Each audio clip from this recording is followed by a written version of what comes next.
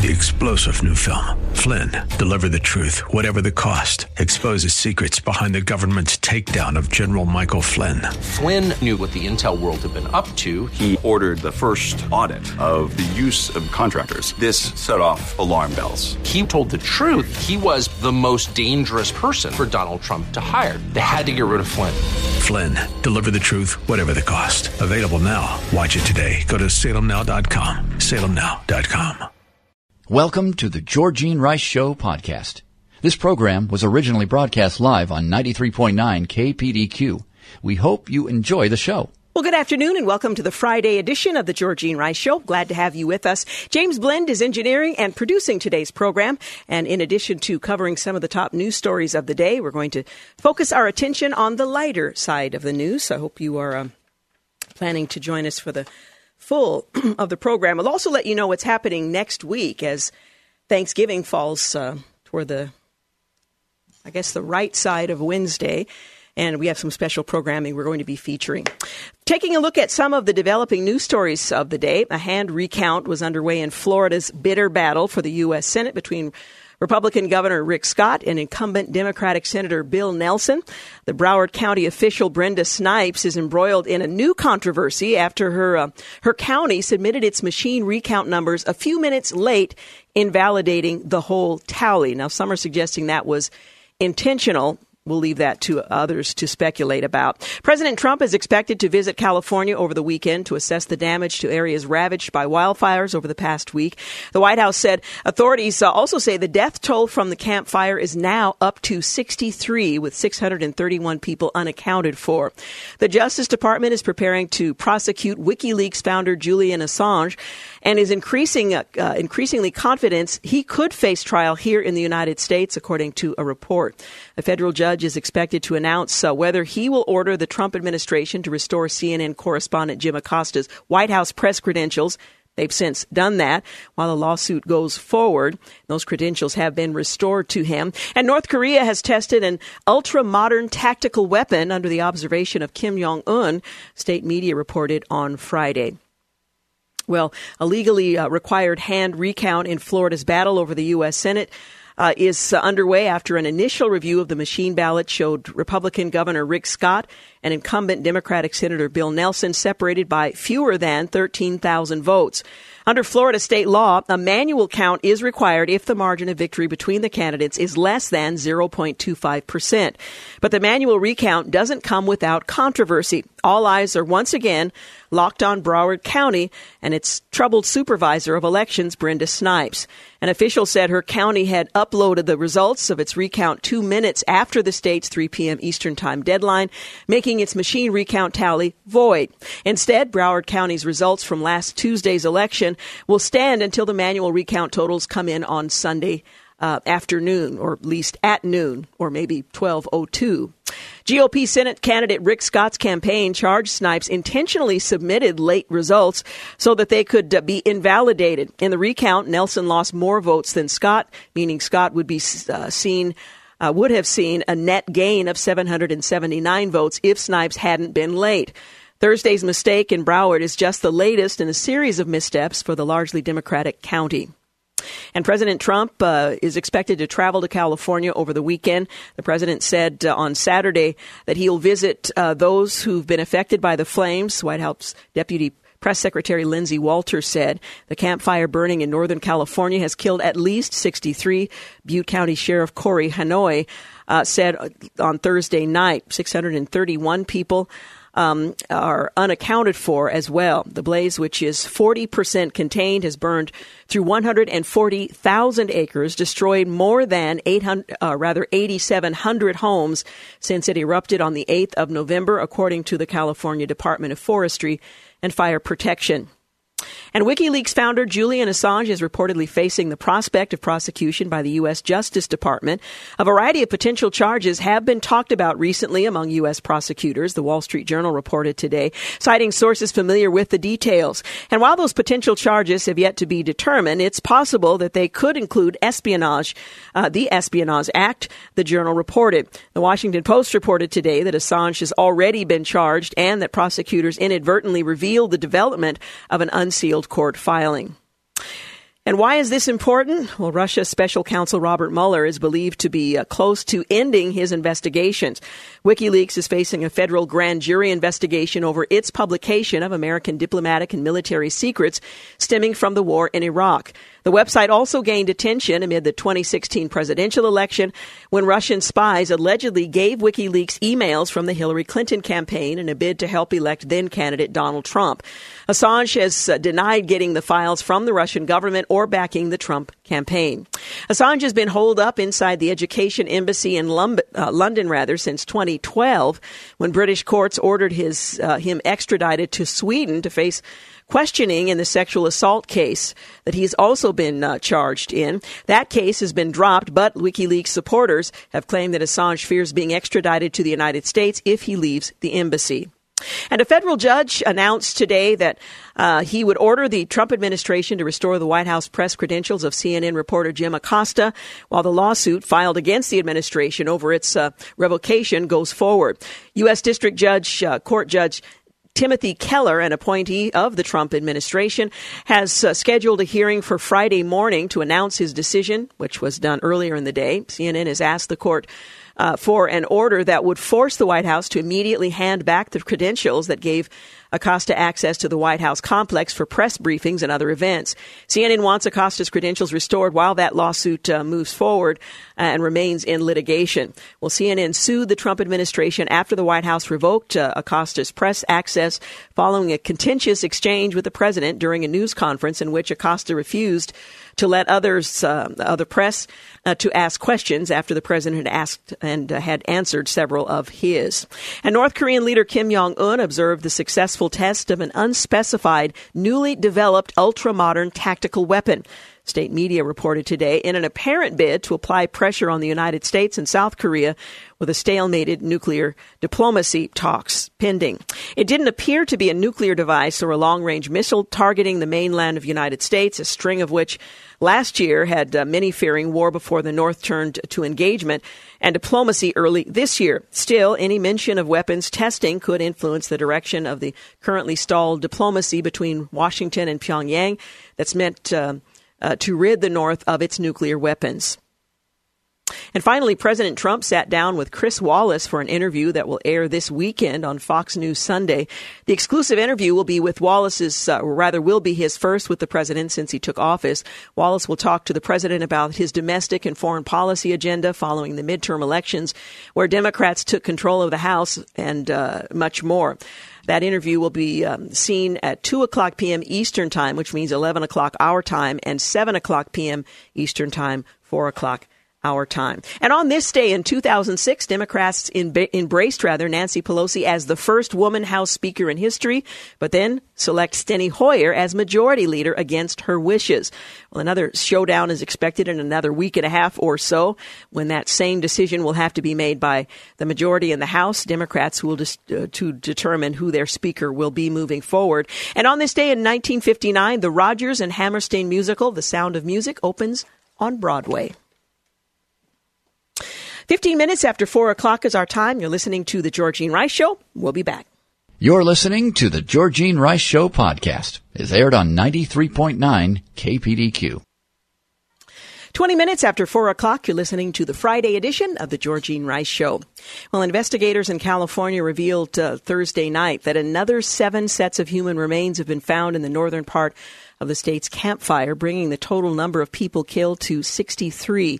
Butte County Sheriff Corey Hanoi said that of those found dead, 53 have been positively identified. 3 of the bodies were found in Paradise, a town of 27,000 that's been destroyed by the inferno.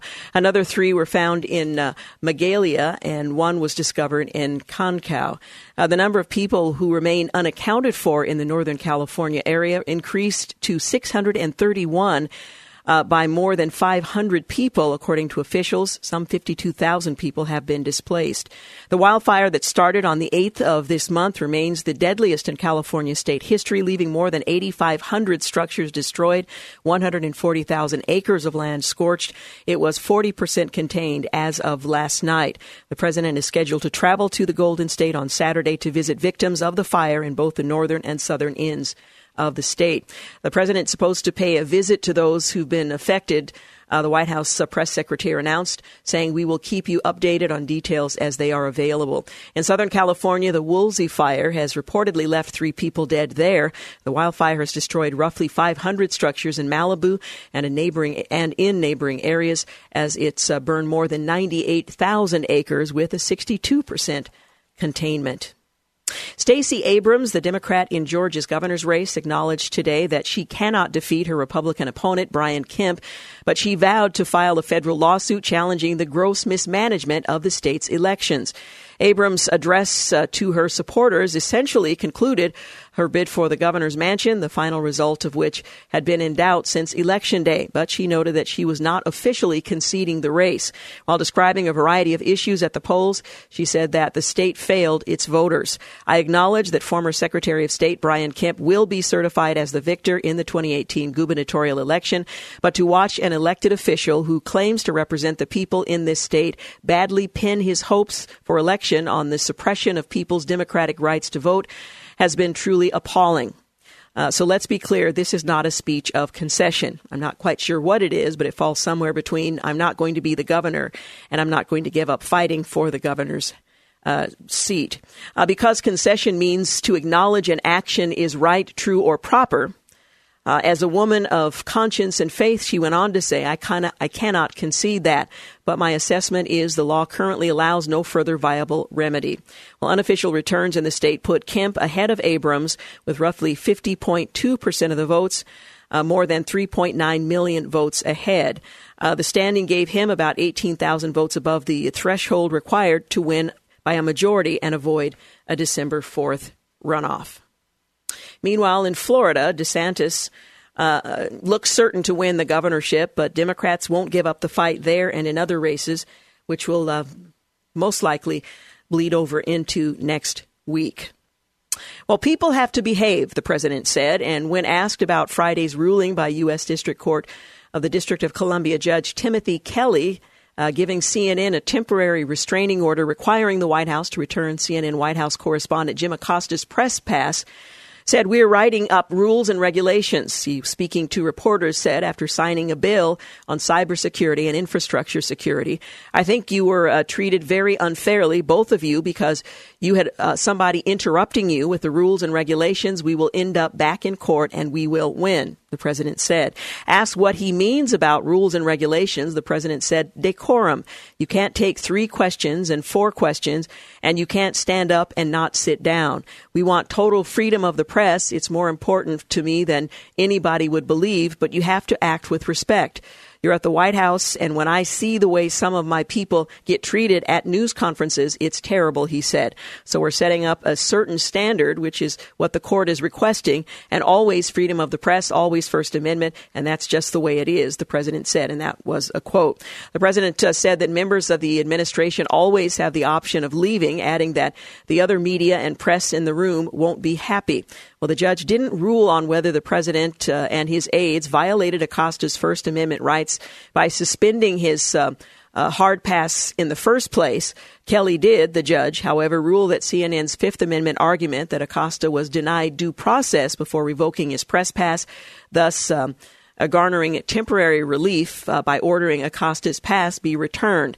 "I will grant the application for the temporary restraining order. I order the government reinstate that pass," the judge said.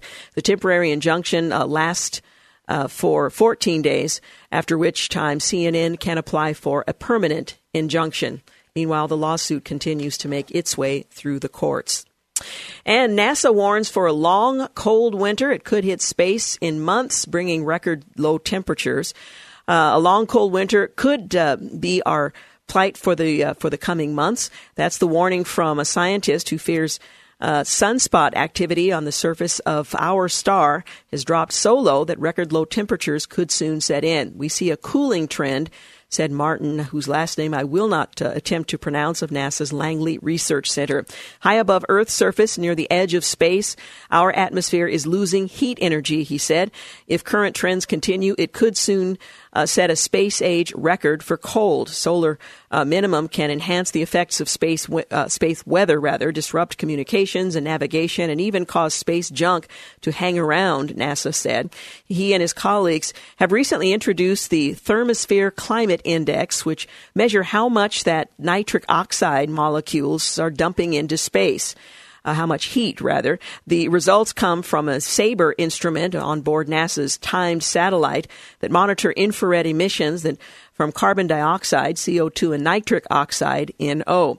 By measuring the infrared glow of these molecules, SABRE can assess the thermal state of gas at the very top of the atmosphere, a layer researcher called the thermosphere. When the thermosphere cools, it shrinks, making a radius of the Earth's atmosphere smaller, and that means it can delay the natural decay of space junk, resulting in a more cluttered environment around the Earth.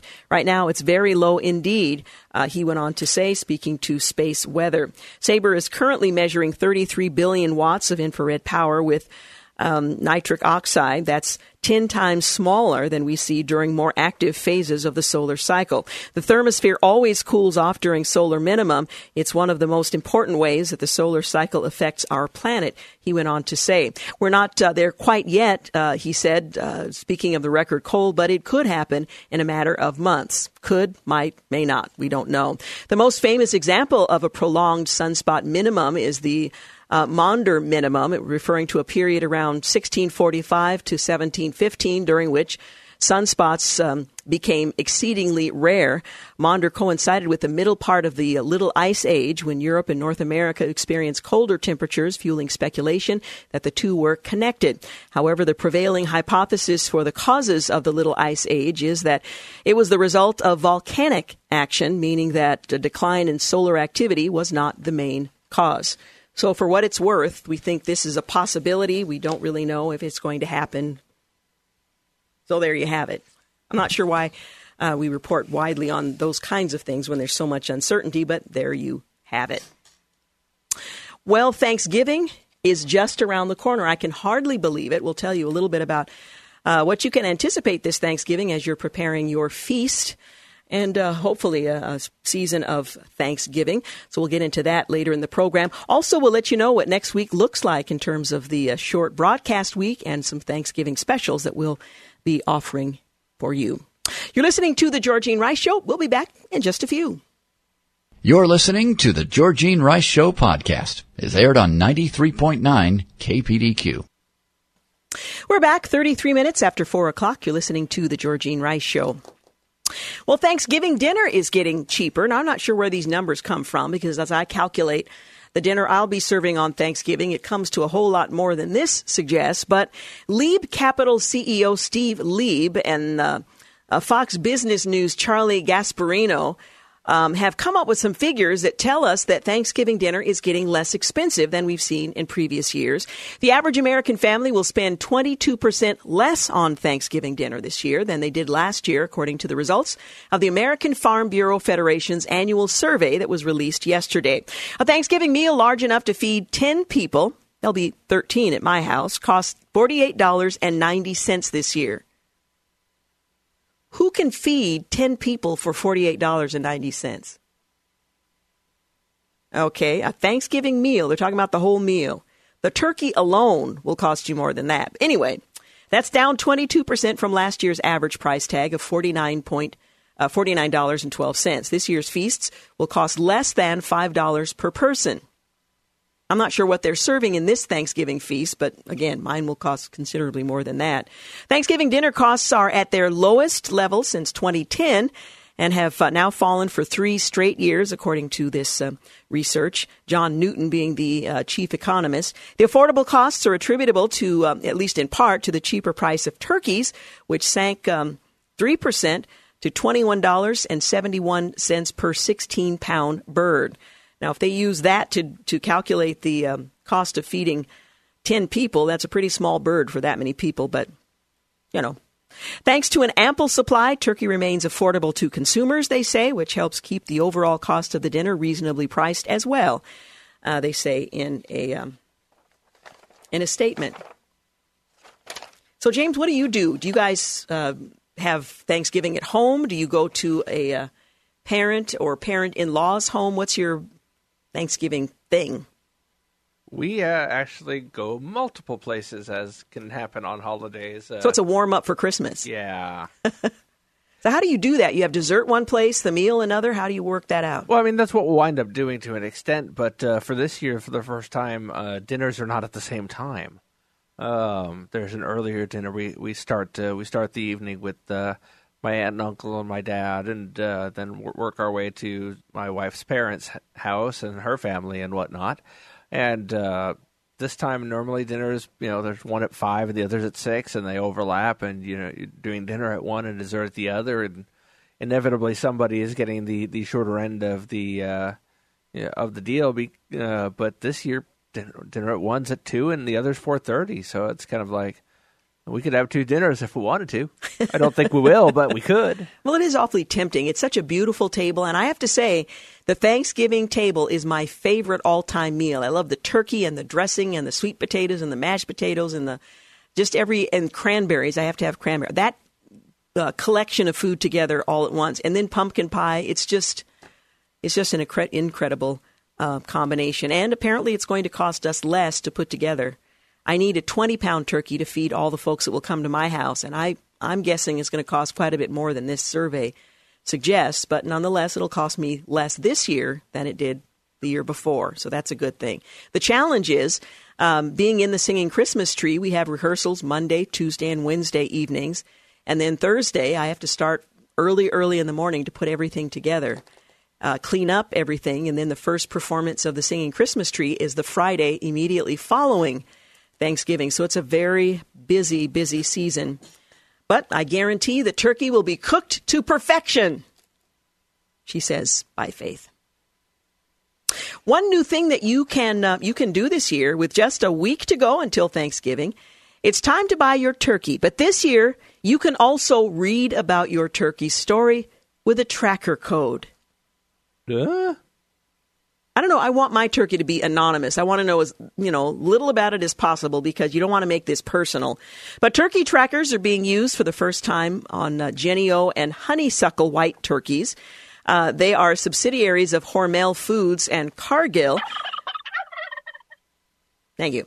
Says Logan Ash of St. Louis Park. I think it's great. I think it's good to be educated on where your food comes from. Now, I don't mind knowing where my food comes from, but I don't want to know its parent's name and all the details about, when he started school and all of that.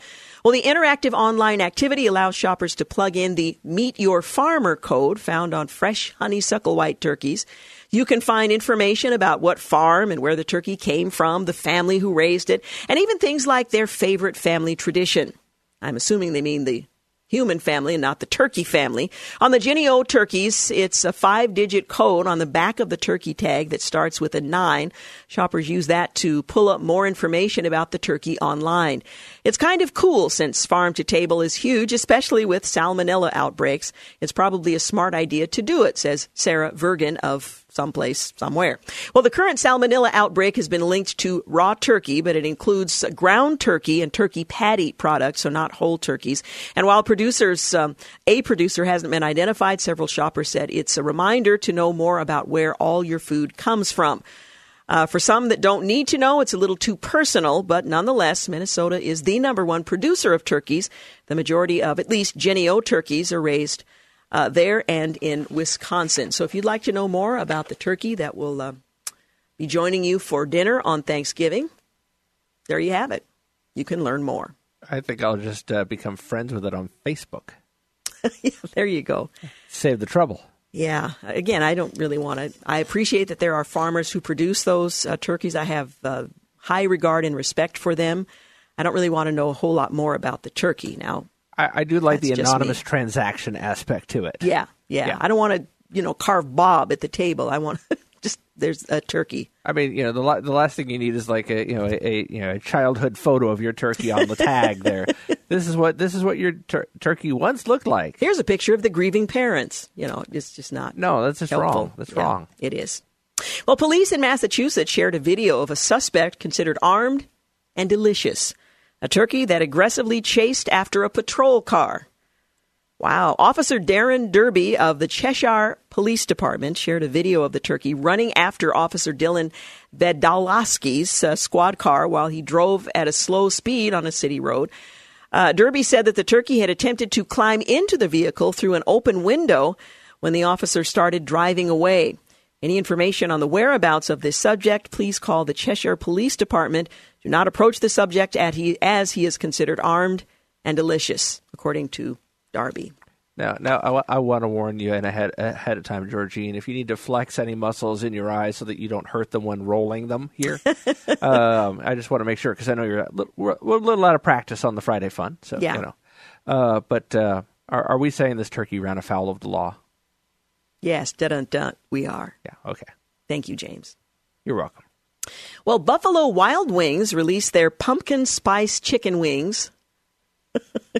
Twitter users were a little upset by the whole thing. I mean, we've taken pumpkin spice to the absolute limit. We're not sure anybody asked for this, Buffalo Wild Wings says. You can find just about anything pumpkin spice flavored on the market nowadays, including deodorant, mole sauce, cheese, dog treats, sausage, and soda. We can't say we ever saw this coming, but we can now tack chicken wings onto that ever-growing list. As I mentioned, Buffalo Wild Wings has released a new limited edition pumpkin ale sauce made from barbecue seasoning and pumpkin spice, and Twitter isn't having it. Some things should just never occur, thought better of you, wrote one. I thought they were disgusting. My wife thought they were good. My wife doesn't have questionable taste. She married me, said yet another. So pumpkin spice has made its way into another area where perhaps it should have feared to trod. Pumpkin spice chicken wings. I know you're a chicken wing aficionado, James. Your thoughts on the pumpkin spice chicken wing? I'm not into the pumpkin spice thing at all, period. I just don't like it. So that would not appeal to you. No, it wouldn't appeal to me. I have not tried anything, quote unquote, pumpkin spice that I liked. Well, you'll be happy to know that this is a limited offering. The question is, will this sweet and savory combination touch your autumn-loving soul, or will it be just another pumpkin spice product that's taken the flavor too far? You'll have to decide for yourselves, but it will be gone sooner rather than later. And then there's this. Taco Bell is getting into the spirit of the season. They're offering holiday sweaters and Thanksgiving recipes. Taco Bell is trading turkeys for tacos and getting in the holiday spirit this Thanksgiving. The Yum Brands fast food chain partnered with Tipsy Elves to release a line of taco-themed sweaters and leggings fit for the holidays so fans can showcase exactly what they're grateful for. And that, of course, would be Taco Bell. The red sweater says thankful for Taco Bell, while the blue one reads Happy Friendsgiving, alongside images of a taco turkey. It's the taco shell with the drumsticks coming out of either side. Each sweater will set customers back about $59, and the leggings, which are covered with tacos, about $28. Some items have already sold out, but don't despair. A Taco Bell spokesperson confirmed that the chain is looking forward to bringing back more festive gear very soon. Aside from apparel, Taco Bell is also advising people on their Thanksgiving Day menus. The company released a recipe for a fire tortilla chip-crusted chicken, perfect for a Taco Bell Friendsgiving. Well, this isn't the first time Taco Bell has gotten into the fashion industry. The brand teamed up with Forever 21 last year. They debuted a clothing line and accessory collection. And Taco Bell isn't the only fast food restaurant getting in on the holiday sweater craze. Whataburger, or What-a-Burger, recently released an orange and white sweater featuring its iconic logo along with Christmas trees, snowflakes, and French fries. Because you can't have Christmas, apparently, without French fries. Well, those sweaters, which cost about $42.99, sold out the morning after they debuted, according to a spokesperson, which explains why they keep producing this kind of swag for fast food restaurants. Oh, by the way, Jimmy Dean, they're offering some gifts that include sausage-scented wrapping paper. Nothing says Christmas like sausage-scented wrapping paper. Well, sausage maker Jimmy Dean is asking customers to trade photos of their favorite dishes for free gifts, including sausage-scented wrapping paper. Try saying that quickly 3 times. The company said the Jimmy Dean Recipe Gift Exchange offers a variety of free gifts that customers can exchange for photos of dishes cooked from the company's featured sausage recipes. The exchange involves 3 steps. Step number 1, cook one of Jimmy Dean's featured sausage recipes. Step number 2, submit a picture of your dish to jimmydeangiftexchange.com. Step number 3, select which one of the several free gifts you would like to receive. The free gifts include sausage-scented wrapping paper, a glass Christmas tree ornament shaped like or a packaged Jimmy Dean sausage, an ugly Christmas sweater printed apron, and a vinyl Christmas album recorded by Jimmy Dean himself way back in 1965. Now, that ought to get your skillet sizzling. Well, the company said one participant will also win a $10,000 diamond-studded belt buckle inspired by Jimmy Dean's famous signature belt buckle. So there you go. I will say, though, unfortunately at this time, as can happen with a lot of holiday items, the sausage scented wrapping paper is currently out of stock on Jimmy Dean's webpage. I'm so sorry. I'm thinking to myself, hey, I've got a birthday at least. I mean, it's 6 months away, but still, never too early to start preparing. Well, there you go. All right, 47 minutes after 4 o'clock, you're listening to the Friday edition of the Georgene Rice Show. We'll be back. You're listening to the Georgene Rice Show podcast. It's aired on 93.9 KPDQ. We're back 52 minutes after 4 o'clock. You're listening to the Friday edition of the Georgene Rice Show. Well, McDonald's is testing a new product, cheesy bacon fries, in select markets. I did note that Wendy's already has something very like that, so I'm not sure why they're testing. But nonetheless, they are testing cheesy bacon fries.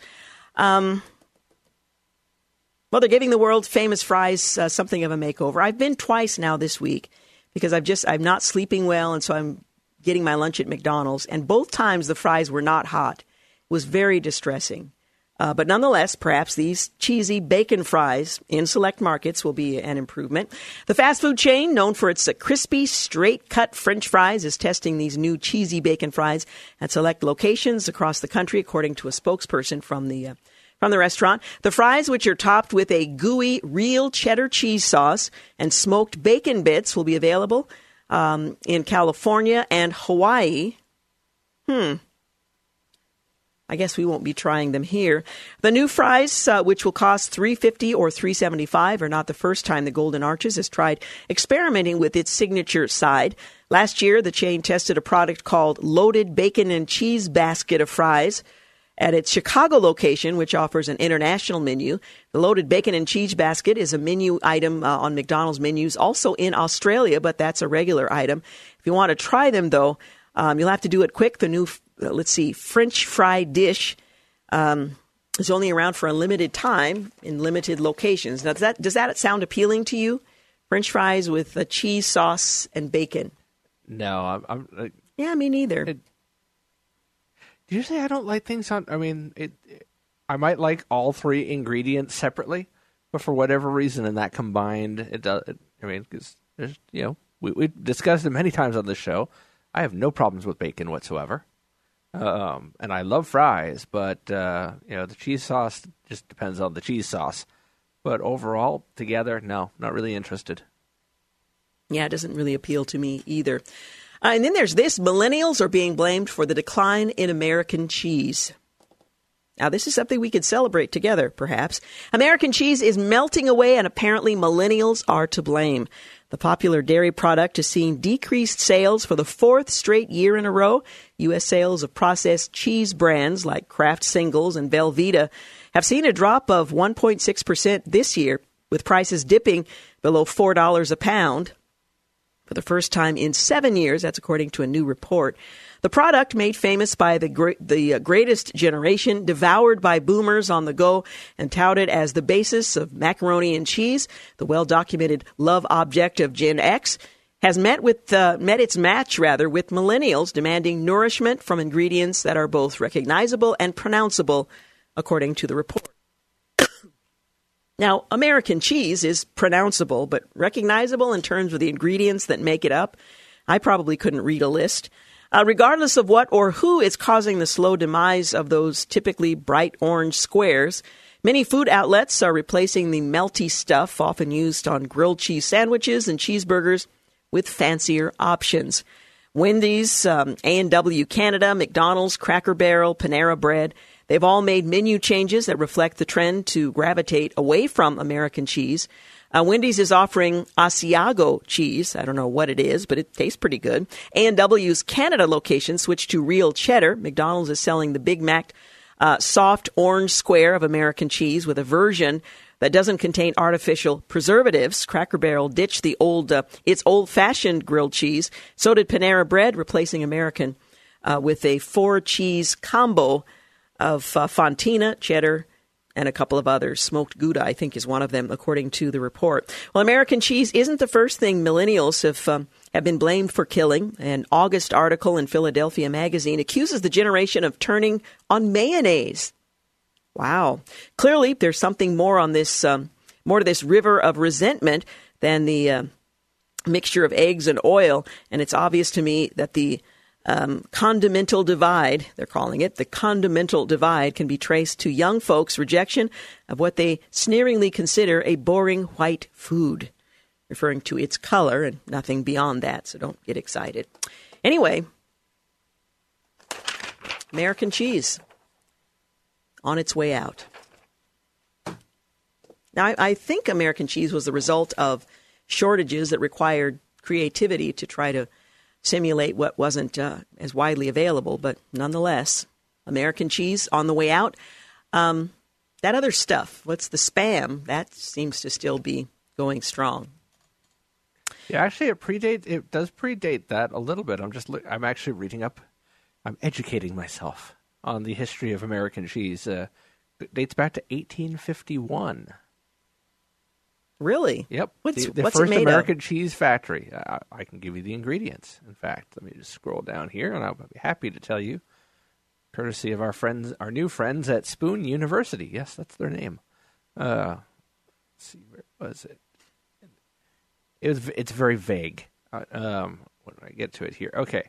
Cheddar cheese, whey, water, protein concentrate, milk, sodium citrate, calcium phosphate, milk fat, gelatin, salt, sodium phosphate, lactic acid as a preservative, annatto and paprika extract for color, enzymes, vitamin A, cheese culture, and vitamin D3. Grilled cheese stuff. So there's stuff in there is a cheese in here, but it has become less and less cheese over the years. It used to have more Colby and cheddar and stuff in there, and but now a lot of brands are selling American cheese that's less than 51% cheese. Well, there you have it. And, of course, sales are declining. Well, the 35-year-old man reportedly married his computer hologram, surrounded by nearly 40 people. The 35-year-old... Were they real? I couldn't tell you. Anyway, the 35-year-old man reportedly married a virtual hologram earlier this month. He works at a middle school in Japan, and he wed Hatsune Miku, a hologram that was created by a computer as singing software on the 4th of November, Reuters is reporting. The hologram, which takes the form of a teen performer, is a singing voice synthesizer featuring over 100,000 songs.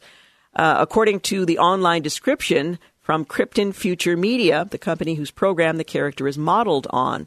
In a statement, the company said they're not involved in any way in this wedding ceremony, and we have no knowledge of it outside of what has been reported. Marriage with a character has no legal validity, and this event should be of no concern to Hatsune Miku's millions of fans, the company continued.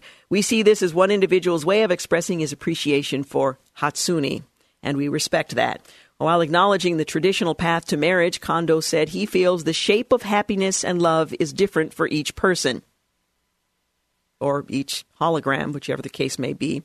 There definitely is a template for happiness where a real man and woman get married, have a child, and live all together.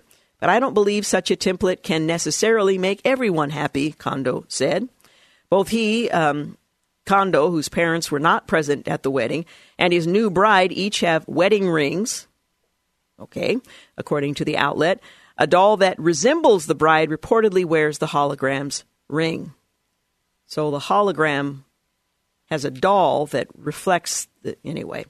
The groom requested a marriage registration from Gatebox, a technology company that last year offered the documents for those who wanted to marry computer-generated personas. Reuters reports, however, the wedding reportedly did not have any legal grounds since the ceremony. Kondo told Reuters that people have reached out to him saying they were encouraged. He told the outlet, I think it was nice to have this wedding for that reason. I'm not sure what they were encouraged by, but there you have it. So I guess the question is that, if you're going to a virtual wedding, does that mean you bring a virtual gift? All I want to know is there cake? Well, I hope that's not virtual, too. Yeah. I hope not. We're going to take a break for news and traffic at the top of the hour. You're listening to The Georgene Rice Show. You're listening to The Georgene Rice Show podcast. It's aired on 93.9 KPDQ. Well, good afternoon and welcome to the second hour of The Georgene Rice Show. 7 minutes after 5 o'clock is our time. James Blend happens to be here. He just wandered in. He's engineering and producing today's program. We're taking a look at the lighter side of the news as we anticipate the weekend coming. And we did cover a few of the headline events about the unresolved elections in Florida and Georgia. And we'll continue to keep our eyes focused on any breaking news that might develop before the program ends today. Also, at the final segment of today's program, we'll let you know what to expect next week as we have the holiday coming up. And a couple of specials we'll be featuring as well. Well, Apple has fixed the terrible bagel emoji design after social media expressed its outrage. It must be amazing to have enough time to express outrage over an emoji, but breakfast lovers everywhere rejoiced after learning that Apple took criticism surrounding one of their new emojis to heart. The tech giant gave users a sneak peek at the more than 70 emojis that would be released. This was a couple of weeks ago. More than 70 new emojis were coming to the iPhone, iPad, Apple Watch, Mac, and so on, including new characters with red hair, gray hair, curly hair, a new emoji for bald people, more emotive smiley faces, additional emojis representing animals, sports, and food. Well, that was all well and good, but the emoji representing the bagel apparently was just not sufficient. It didn't take long for customers to band together to voice concerns with one of the items. The bagel, New Yorkers in particular, had a problem with the dry bagel. I'm organizing a march in New York against Apple's just revealed bagel emoji, wrote one, which comes out with the next iOS update. It looks like something you get from a cardboard box in the freezer section of Walmart. This insult will not stand, one New York resident wrote on Twitter a day after Apple introduced its new emoji. Well, they jumped right on it. Said another chiming in, also the top of the bagel is just a whole bagel, not even sliced. I am on my way. I'm not sure what that means. I got to go with the New Yorkers on this. That mass-produced bagel is a pile of chewy garbage, they went on to say. Now, realizing this is just a picture of a bagel, it's not intended to be eaten, consumed in any way, but nonetheless, it would not stand. The outrage continued for weeks, with many encouraging Apple to consider at least adding cream cheese.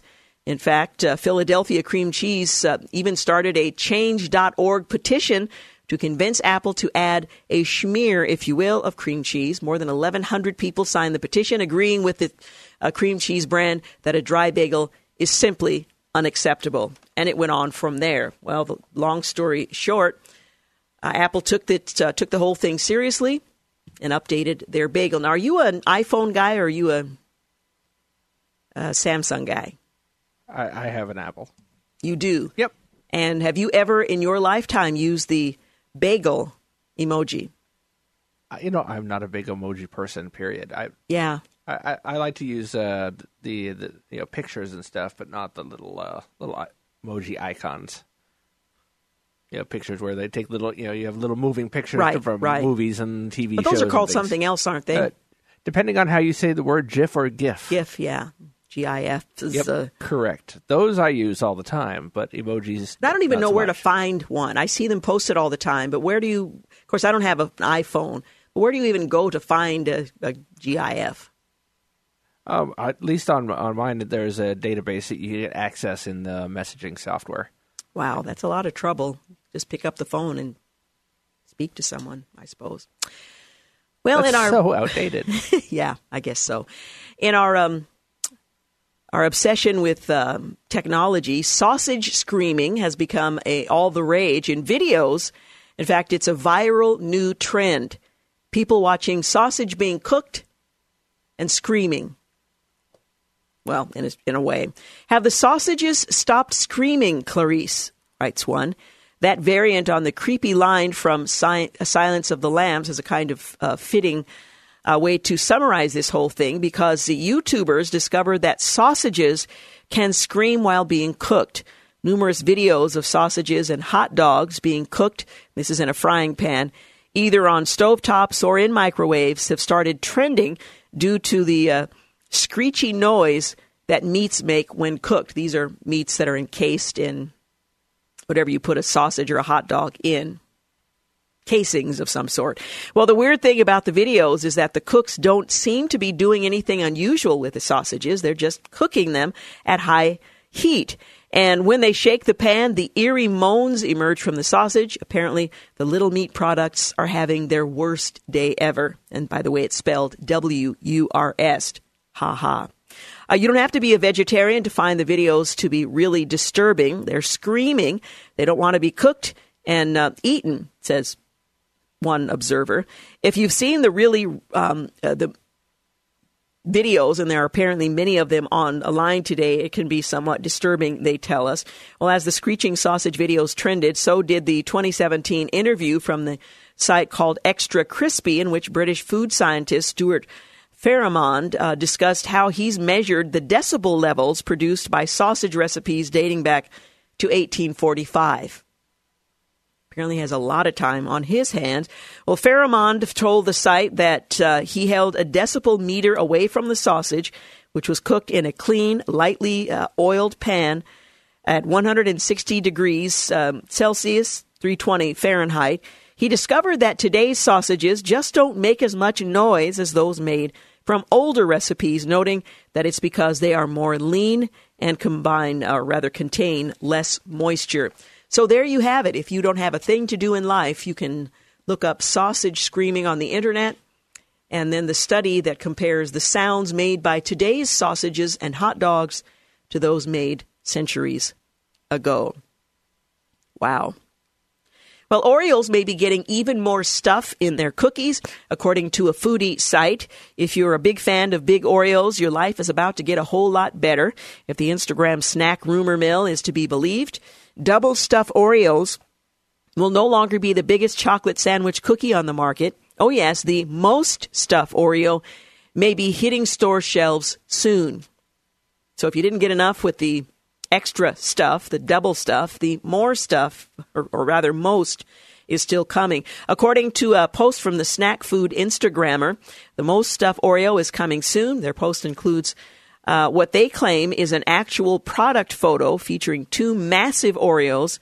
And if you're not a scientist, you can see by just simply looking that it's not just the double stuff, but perhaps triple or quadruple the stuff. So Oreos are always emerging, evolving, changing, appealing to the ever-changing tastes of Oreo fans.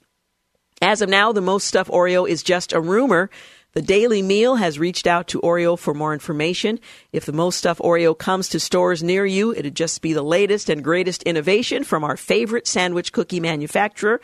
In recent months, Oreo has announced it's moving its sustainable cocoa dropped a festival Mickey Mouse birthday cookie and introduced some truly outrageous flavors overseas. And while you're at the store picking up a box of whatever seasonal Oreo you prefer, be sure to grab the best store-bought chocolate chip cookie out there. So I admit I separate the cookies. I eat the stuff in the middle and then the cookies. I'm not sure I want all that much. In this case, most stuffing in the cookie, but it's coming out apparently. It's funny. We're just talking, my wife and I, last week about Oreos and specifically how you eat them. And we occasionally will have a package of Oreos in the house, and they're typically a snack that we don't break out until after the 3-year-old has gone to bed, so as not to have to deal with that drama. And to our knowledge, had never had an Oreo before. She managed to get a hold of one that had fallen down, I think. And the next thing we know, we see her with one half in one hand, the other half in the other hand, and using her teeth to scrape the middle off. And how is it that instinctual? Is it second nature? I mean, what? We didn't teach her this, and yet she's basically got it right. Well, there you have it. It's in the genes. It must be. It's embedded in all of us. 17 minutes after 5 o'clock. We'll be back. You're listening to the Georgene Rice Show podcast. It's aired on 93.9 KPDQ. We're back 21 minutes after 5 o'clock. You're listening to the Fun Friday edition of the Georgene Rice Show featuring James Blend and his band of brothers. Well, Doritos, as it turns out, are more than just a junk food for teenagers with munchies. They help deputies in San Bernardino, California, lure a pig the size of a mini horse back home. Simple Doritos. I'm not sure which flavor. There are several versions of them now. Well, the Sheriff's Department wrote online on Sunday that deputies learned of a runaway pig, and due to previous calls, they knew where the pig lived. Well, the responding deputies lured him back home with Doritos. One of the deputies had in her lunch bag, and the hungry pig followed the trail. We were able to put him back in and secure the gate, the deputy said, and also said it was pretty fun. This is a huge pig, and it's rather interesting to see the pig walking down the middle of the street with a deputy facing the pig, but it's his back turned to the street that he's luring the pig down, just dropping Doritos, and the pig stopping to eat one after the other all the way home. And a gecko, no kidding, placed phone calls from a marine mammal hospital in Hawaii. Now, how he did it, how she did it, we're not quite sure, but veterinarian and seal expert Claire Simone was just about to settle down and enjoy her lunch when her cell phone rang. Work was calling, and as director of the Marine Mammal Center's Kikaiola Hawaiian, well, it goes on from there. Anyway, she picked up immediately. As a veterinarian, I'm really on call for any type of questions or emergencies that come through, she said, speaking to the Washington Post, noting that the hospital is administering care to 4 endangered Hawaiian monk seals. But when Simone answered her phone, she was greeted not by a member of her staff calling with an urgent seal-related question. Instead, she was met with complete silence. No breathing, not even a cackle of static. Well, in the span of 15 minutes, her phone rang 9 times. Each call identical, all from the same number, and an eerie silence. Well, the first thing she thought was that there was some kind of an emergency because she started getting call after call in really rapid succession. There was no seal emergency at the hospital, just a tiny emerald green gecko with dexterous feet and access to a landline phone with a touch screen. Now, how the thing managed to call the same number over and over again is something of a mystery. In a now viral Twitter thread, Simone detailed Friday her hunt for the source of the mysterious calls, delighting thousands with what was described as 100% the most Hawaii story ever. You are not going to believe this story, she tweeted on the 5th of October.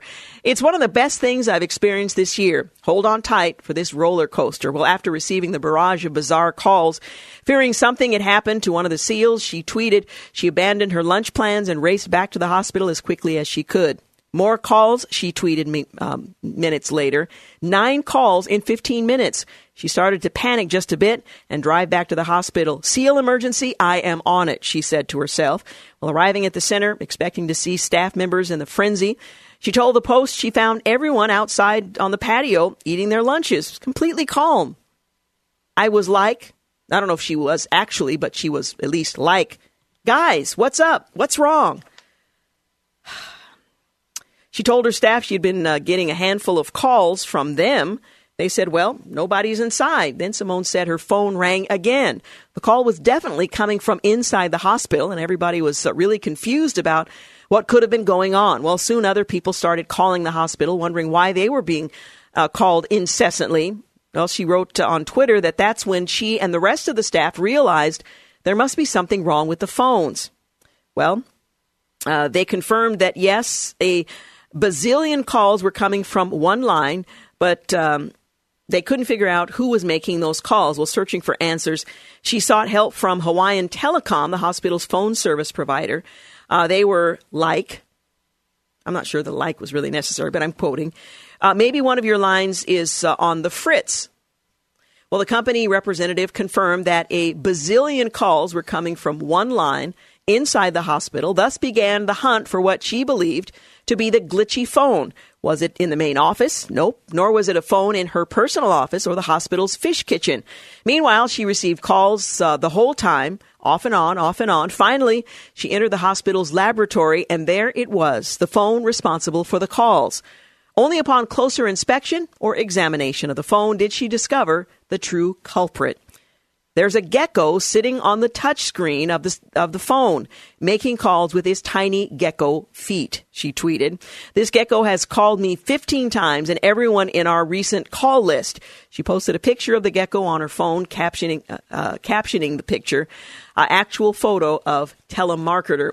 Well, caught red-handed, green-footed perhaps, in the middle of the call, the mischievous critters scampered away, turning on the landline smartphone in the process.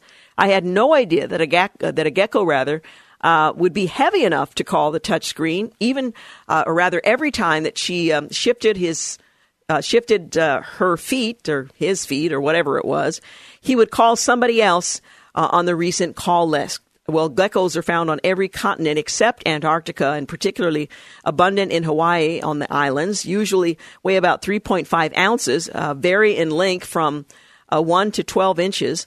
Someone said the phone-obsessed reptile, which was not a patient at the hospital, was about 6 inches long, including his tail. She added that the gecko was probably attracted to the warmth of the phone's touchpad. The Hawaiian Telecom representative was equally surprised when the explanation was given, remarking, well, I haven't heard that one before, according to her tweet. Well, the wily interloper, however, wasn't done with the games just yet. Simone said she got another call and went back to the lab to find the gecko once again perched on the touchscreen. This time, she said, she managed to catch the gecko and return it outside to a much more suitable leaf. He's all good, Simone said, with a laugh on her Twitter account. In fact, the gecko is more than good. It's employed at the hospital. Well, he's definitely not telecommunications, Simone said, when asked to elaborate on the gecko's new job. He is one of our guest experience specialists now. This is a real position, Simone said, part of the hospital's education team, dedicated to making sure everyone who comes for a visit has a great experience. I'd say he's thriving at that right now. Well, on social media, each of her tweets has been liked thousands of times. It was hilarious, tweeted one observer. And some couldn't resist the brand association. He wanted to tell you that you can save 15% or more by switching to Geico, tweeted another, or actually several others. I totally answer the phone if a gecko was calling me, another person tweeted. Well, Simone said it totally tickles her to see all the responses, adding that many people can relate to receiving random calls, albeit largely from telemarketers or wrong numbers, not geckos. People really connect with that little experience, but also find it totally ridiculous that this happened. And there you have it, how a gecko made several phone calls at a hospital. 29 minutes after 5 o'clock. Back in a moment. You're listening to the Georgene Rice Show podcast. It's aired on 93.9 KPDQ. We're back 32 minutes after 5 o'clock. 34 minutes after 5 o'clock. It's been a long week. James Blend is here. We're winding our way through some of the lighter side of the news, which we don't typically have the time to cover during the course of the week. Well, journalist Laura Krantz never gave Bigfoot a lot of thought and even considered the mythical creature to be nothing more than tabloid fodder. However, when she realized that hunting for the infamous Sasquatch was in her blood, she embarked on a year-long exploration to uncover America's fascination with the beast in the woods. Now, do you think there is a creature known as Sasquatch or Bigfoot? Do you think this creature exists? I mean, there are gorillas and things that would fit that description, but in the United States, Pacific Northwest, places in Asia, do you think there's a creature that is yet to be discovered? I mean, I think there are plenty of creatures yet to be discovered if one of them actually fits the mold of the the so-called Sasquatch or what Yeti and the other things that it's been called over the years, I tend to lean towards no, but I wouldn't lose my faith or anything like that should I be proven incorrect. Well, her journey through the world of Bigfoot was chronicled in her new podcast, Wild Thing, where she leaves no stone unturned in both looking for Bigfoot as well as getting an idea of what kind of people his myth attracts. Well, she revealed that in a recent interview that her personal hunt began when she stumbled upon a random article in the Washington Post about a man named Grover Krantz. They had the same last name, and she started reading it, and he just seemed to be a total weirdo, in her words. Well, Grover was a bit of an eccentric, but a scientist through and through. He donated his body to the University of Tennessee's Body Farm, was known for measuring people's cranium with his trusty caliper, according to the article. So that's also weird. Here's this guy who is clearly a scientist down to his core, and then there's this sort of throwaway section about Bigfoot, and I'm going, she says, okay, who is this guy? So she started checking him out. When I came across this guy's name and started reading about him, that sort of made me think Bigfoot. So part of what I wanted to do was say, okay, I'm going to suspend disbelief for a minute and see what's out there. Not only am I going to explore Bigfoot and what's out there, but this subculture of American society that's interested in this and spends a lot of time, money, and effort trying to seek the creature out. Well, the average person likely has a mental image in his head of someone who hunts for Bigfoot that involves a tinfoil hat and a wall of conspiracy theories, while the Bigfoot hunting community is not without its more conspiracy-minded members. She said she wanted to show in her investigation the same spirit as her scientifically minded relative. She did explore not only the myth of the Bigfoot or the possibility or probability of it, but also those who find it interesting. Well, she wrote that the most compelling stuff has really been the eyewitness accounts. You talk to people who really are experienced woodsmen, experienced outdoorsmen who have a background in wildlife biology and ecology, and they tell these stories that'll make your hair stand up on the back of your neck. They clearly experienced something that's inexplicable in any other way, at least in their minds. Granted, I haven't experienced any of it for myself, she says, but they just have a gravitas about them, and I don't feel like they're telling a tale. Well, through Wild Thing, she got to report on an often unreported piece of Bigfoot evidence, some unexplained large nests in the Washington woods. On the Olympic Peninsula, she was brought to these nests that she describes as being between 8 and 10 feet across, woven similarly to birds' nests. She says no one quite knows how they got there, but stops short of confirming they are evidence of Bigfoot. Now, there would be some DNA somehow connected with it, one would imagine. While it's not evidence that there is a Bigfoot, she said, it's certainly evidence that there's a natural behaviors that we don't know about. Imagine that. I know we have the conceit that we have pretty much discovered everything and know everything, and there are things we still don't know about, but nonetheless, this is one of them. That's the other side of this that I'm finding interesting, as people are out looking for creatures like Bigfoot, Loch Ness, and Yeti. They make discoveries about the natural world.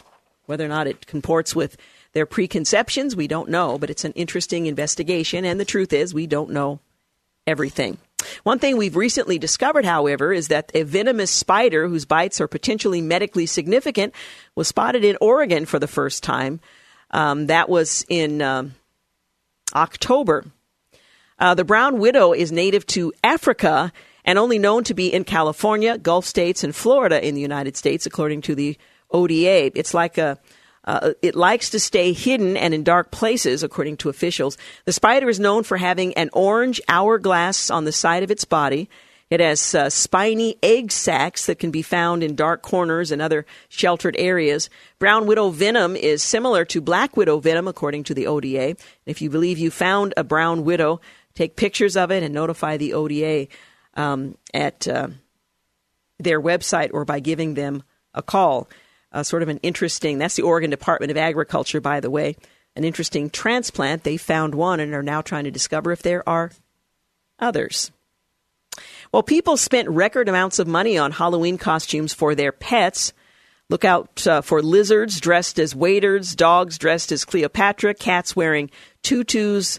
That was, of course, back on Halloween. Pets are getting roped into Halloween madness, whether they like it or not, as more consumers are shelling out ever-climbing sums to costume their beloved animals who think they're crazy.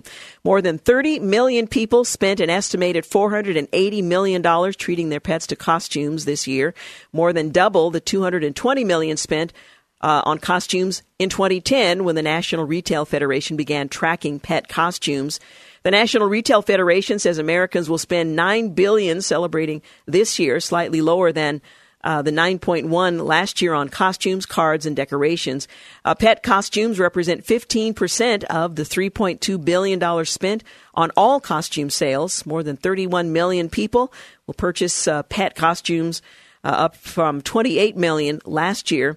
Millennials aged 25 to 34 years are the most likely to dress their animals up, often posting their animals in their outfits, you guessed it, on social media.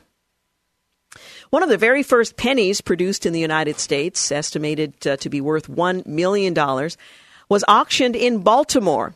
The 1792 Birch cent was auctioned by Stack's Bowers Gallery at the Whitman Expo in Baltimore in October. Commissioned by Thomas Jefferson, only a handful of these birch cents were, in fact, minted as an example of what the newly formed U.S. government was considering producing. The coins were seen firsthand by Jefferson and George Washington, according to the auction house. This is the first American cent ever produced and represents a very unique piece of history, says Brian Kendrella, president of the Stack's Bowers Gallery, in a statement. It's the only one of its kind, making it a very exclusive coin to own. The collector who ends up with this birch cent will have the satisfaction of knowing that it is very likely was held by our founding fathers, the nation's founding fathers, making it a very special piece of American history as well. But they would have laughed, I would imagine, at the thought that their 1792 penny is now worth $1 million. Well, a 69-year-old Dutchman is battling to legally reduce his age by 20 years so he can get more work and attract more women on Tinder. Emil Rattlebland, he argues that if you're allowed to change your sex at will, he should be allowed to change the date of his birth because doctors said he has the body of a 45-year-old. The motivational speaker, a media personality in the Netherlands, is suing his local authority after they refused to amend his age on an official document. He was born in 1949, but says he feels at least 20 years younger and wants to change his birth date to the 11th of March, 1969. He was had converted to Buddhism and said, "I have done a checkup, and what does it show? My biological age is 45 years. However, the state in the Netherlands isn't quite so ready to join him in this effort. The Dutchman said he was discriminated against because of his age on a daily basis. He complains that companies are reluctant to hire someone and the age of a pensioner as a consultant. And he says his move would also be a good news for the government, as he would be renouncing his pension until he reaches retirement age. Again, so far he has not succeeded, but we'll see what happens next. Meanwhile, a Pakistani martial artist used his head to crack 243 walnuts, besting a Guinness World Record set earlier this year. And yes, the question, why, looms. Mohammed Rashid Naseem, 32, of Karachi, he posted a video on Facebook showing his official Guinness World Record attempt for most walnuts cracked against the head in 1 minute. The video shows him successfully crushing 243. He beat the previous Guinness record, which was set by Indian S. Navin Kumar in September, when he crushed 217 walnuts with his head. Congratulations to all. By the way, a rice cracker, Mona Lisa, also broke a record for the largest rice cracker mosaic. Some 200 people used 23,360 crackers to span nearly 1,250 square feet and create a rendering of the famous Mona Lisa painting.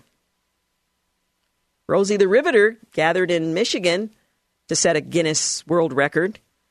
3,734 women were counted in that one. And a celebrity in the Philippines broke a Guinness World Record by gathering nearly 7,000 people to put on lipstick all at once. There was a life-size Lego camping trailer that broke the Guinness record.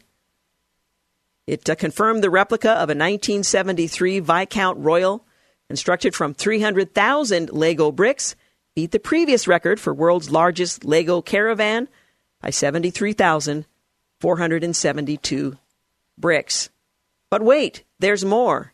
A Washington State karaoke host raised money for breast cancer awareness by singing the same Garth Brooks song for 36 hours straight. Cliff Satterwhite, a Seattle area karaoke host, said he was raising the money for the Real Man Wear Pink breast cancer awareness campaign and marked October's Breast Cancer Month. And there you have it.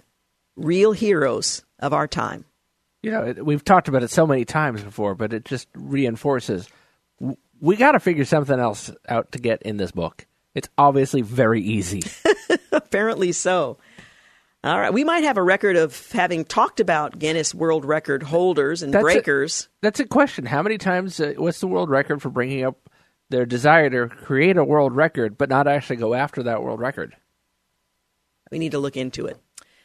We'll be back. You're listening to the Georgene Rice Show podcast. It's aired on 93.9 KPDQ.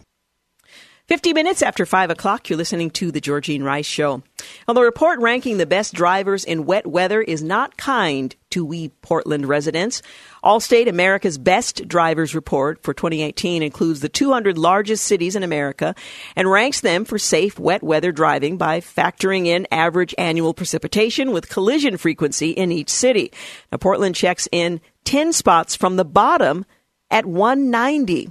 According to the rankings, Portland drivers average 5.9 years between collision claims, worse than the national average of 10 years between claims. Drivers in Portland also average 22.4 hard braking events per 1,000 miles, worse than the national average of 19.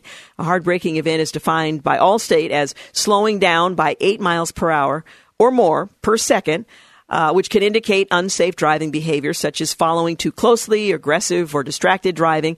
Hard braking events are tracked by Allstate's DriveWise telemetrics system, which, no, I don't get it. Anyway, other Northwest cities didn't fare too well either. Salem, 128. Vancouver, 151. Bellevue, 157. Tacoma, 167. And Seattle at 179. Well, the list isn't just an exercise to inspire complaints about how terrible the drivers were where we live are. Allstate said it hopes the rankings will help encourage safe drivers across the country by celebrating the safest driving cities and lending a hand in bottom-ranked ranking cities. They hope that they can help Americans protect themselves before they get on the roads this holiday season and ultimately help save lives. Allstate shared the following safety tips to help prevent collisions. Do a systems check. Make sure your headlights and brake lights are working, and check your tires, heater, defroster, brakes, windshield wipers, windshield washer fluid levels. Use an alternative route. Don't drive through standing water or roads or in parking lots. It can stall your engine. Take it easy. Give yourself extra time to get where you're going. Increasing following distance, traveling at slower speeds, and accounting for extra shopping time will help avoid collisions. And stay alert. Give the road your undivided attention. That's especially important with slick roads and other potentially dangerous conditions. And don't panic. If your vehicle starts to slide or skid, don't slam on the brakes. Look down the road in the direction you want to go and gently steer that way. Release the accelerator until traction returns. And have an emergency kit. Gloves, boots, blankets, flares, water, jumper cables, a flashlight, and something for traction like sand or cat litter all come in handy if a problem arises. And finally, download DriveWise.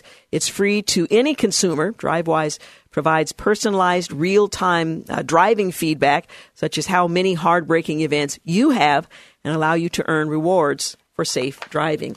As the holidays approach, something to think about. Well, speaking of thinking about things, next week, of course, is Thanksgiving week. And while I can hardly believe it's upon us already, I wanted to give you a brief glimpse of what we're planning to do next week. On Monday, we're looking forward to talking with Catherine and Ross Petrus, at least one of the pair. The book is titled, That Doesn't Mean What You Think It Means, The 150 Most Commonly Misused Words and Their Tangled Histories. It's kind of a fun examination of how we communicate. On Tuesday, we'll talk with Jonathan McKee, The Bullying Breakthrough, Real Help for Parents and Teachers of the Bullied, Bystanders, and Bullies. And looking forward to that. And then also in the latter part of the program, probably in the 5 o'clock hour, I'm going to be joined in studio by one of my fellow travelers. We're going to talk about the Indian adventure that we just concluded days ago. On Wednesday, we have a Thanksgiving special for you as we anticipate the holiday that approaches on Thursday. And then our annual special on Squanto on Thursday. Friday will be the best of the Georgene Rice Show, and we'll be back and live in studio on Monday. By the way, just want to remind you that the Friday after Thanksgiving is the first day of the Portland Singing Christmas Tree. There will be performances that Friday, Saturday, and Sunday. Then the following Thursday, Friday, Saturday, Sunday. Now, I know folks love the Singing Christmas Tree, and I so often hear from people who say, oh, I'm planning on going this year, and oftentimes they say it after the tree has concluded its performances. Now, as I mentioned with Wes Walterman in our interview earlier this week, the tickets prices have been reduced to accommodate the budgets of Portland metro area would-be attendees, and you can find out more about that on the website, singingchristmastree.org. Again, singingchristmastree.org, or you can call the ticket office at 503-557-8733. That's 503-557-TREE, 8733. And I want to remind you that this year, Katie Harmon is back as a featured soloist with the Singing Christmas Tree, along with the Jefferson Dancers, the Kids Choir. We've got more than 300 voices, and it's going to be a tremendous performance, 26 new songs, cinematic nativity, and a lot of what will happen during this performance reflects a survey that the Singing Christmas Tree did of folks right here in our community, what they like, what they didn't like as much, what they'd like to see, and this year will reflect all of that. A new sensational holiday extravaganza, again, November the 23rd through the 30th, and then November 23rd through the 25th, and then November 29th through December 2nd. Check it out on the website. You can get all those dates. All right. We just learned that the 4-month e-scooter pilot program is coming to an end. And more than 2,000 scooters will be taken off the streets by their parent company. The program started back in July, and its last day will be Tuesday, November the 20th, according to numbers from the Portland Bureau of Transportation. There have been more than 643,000 trips taken, and 740,000 miles ridden. The average trip length was about 1.2 miles. 3 scooter companies participated in this pilot program: Skip, Bird, and Lime. Under the pilot program, the scooter companies were asked to place 50% of their fleet in East Portland, but at least one of the companies wasn't following that rule and was fined. Skip now owes about $9,000. Ouch. And if you've been enjoying the scooters, don't worry. They may not have gone forever. In early 2019, the city will share findings from the program and get input from the community about the future of scooters in Portland. Some of us have mixed feelings about that, but there you have it. By the way, a private company called Frog Ferry is going to make a proposal, or made one, to state transportation officials today to create a passenger ferry that would first run from Vancouver to downtown Portland. In the latter phases, the passenger service would include a start in Lake Oswego with a stop in Milwaukee. I'm not sure how that happens, but where Oregon City residents would also embark. The ferry will carry 149 passengers, allow bicycles, according to preliminary information released by the company. And a formal presentation was made today before the Oregon Transportation Commission. The concept has the support of the mayor, Ted Wheeler, who can hardly wait for his term to be up, we're told, and Governor Kate Brown. The Frog Ferry effort is led by the executive at the Port of Portland and the state The founder, Susan Bladholm, is the co-founder of Cycle Oregon and now works for a global aviation services company. The Vancouver, Lake Oswego, and Milwaukee dock locations are not specified.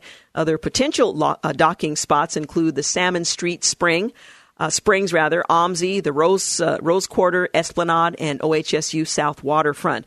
The name of the company is derived from Chinook mythology. The frog character was tasked with weaving a net to allow humans to catch salmon, and an outcome so monumental it protected him from harm. So there you have it. We may have ourselves a little fairy. All right. We're out of time. Want to thank James Blend for engineering and producing today's program, and thank you for making the Georgene Rice Show part of your day. Have a great night. Bye-bye. Okay. Thanks for listening to the Georgene Rice Show podcast. If you'd like to download a podcast of the show or would like more information on today's guests, please visit the show at kpdq.com or on Facebook.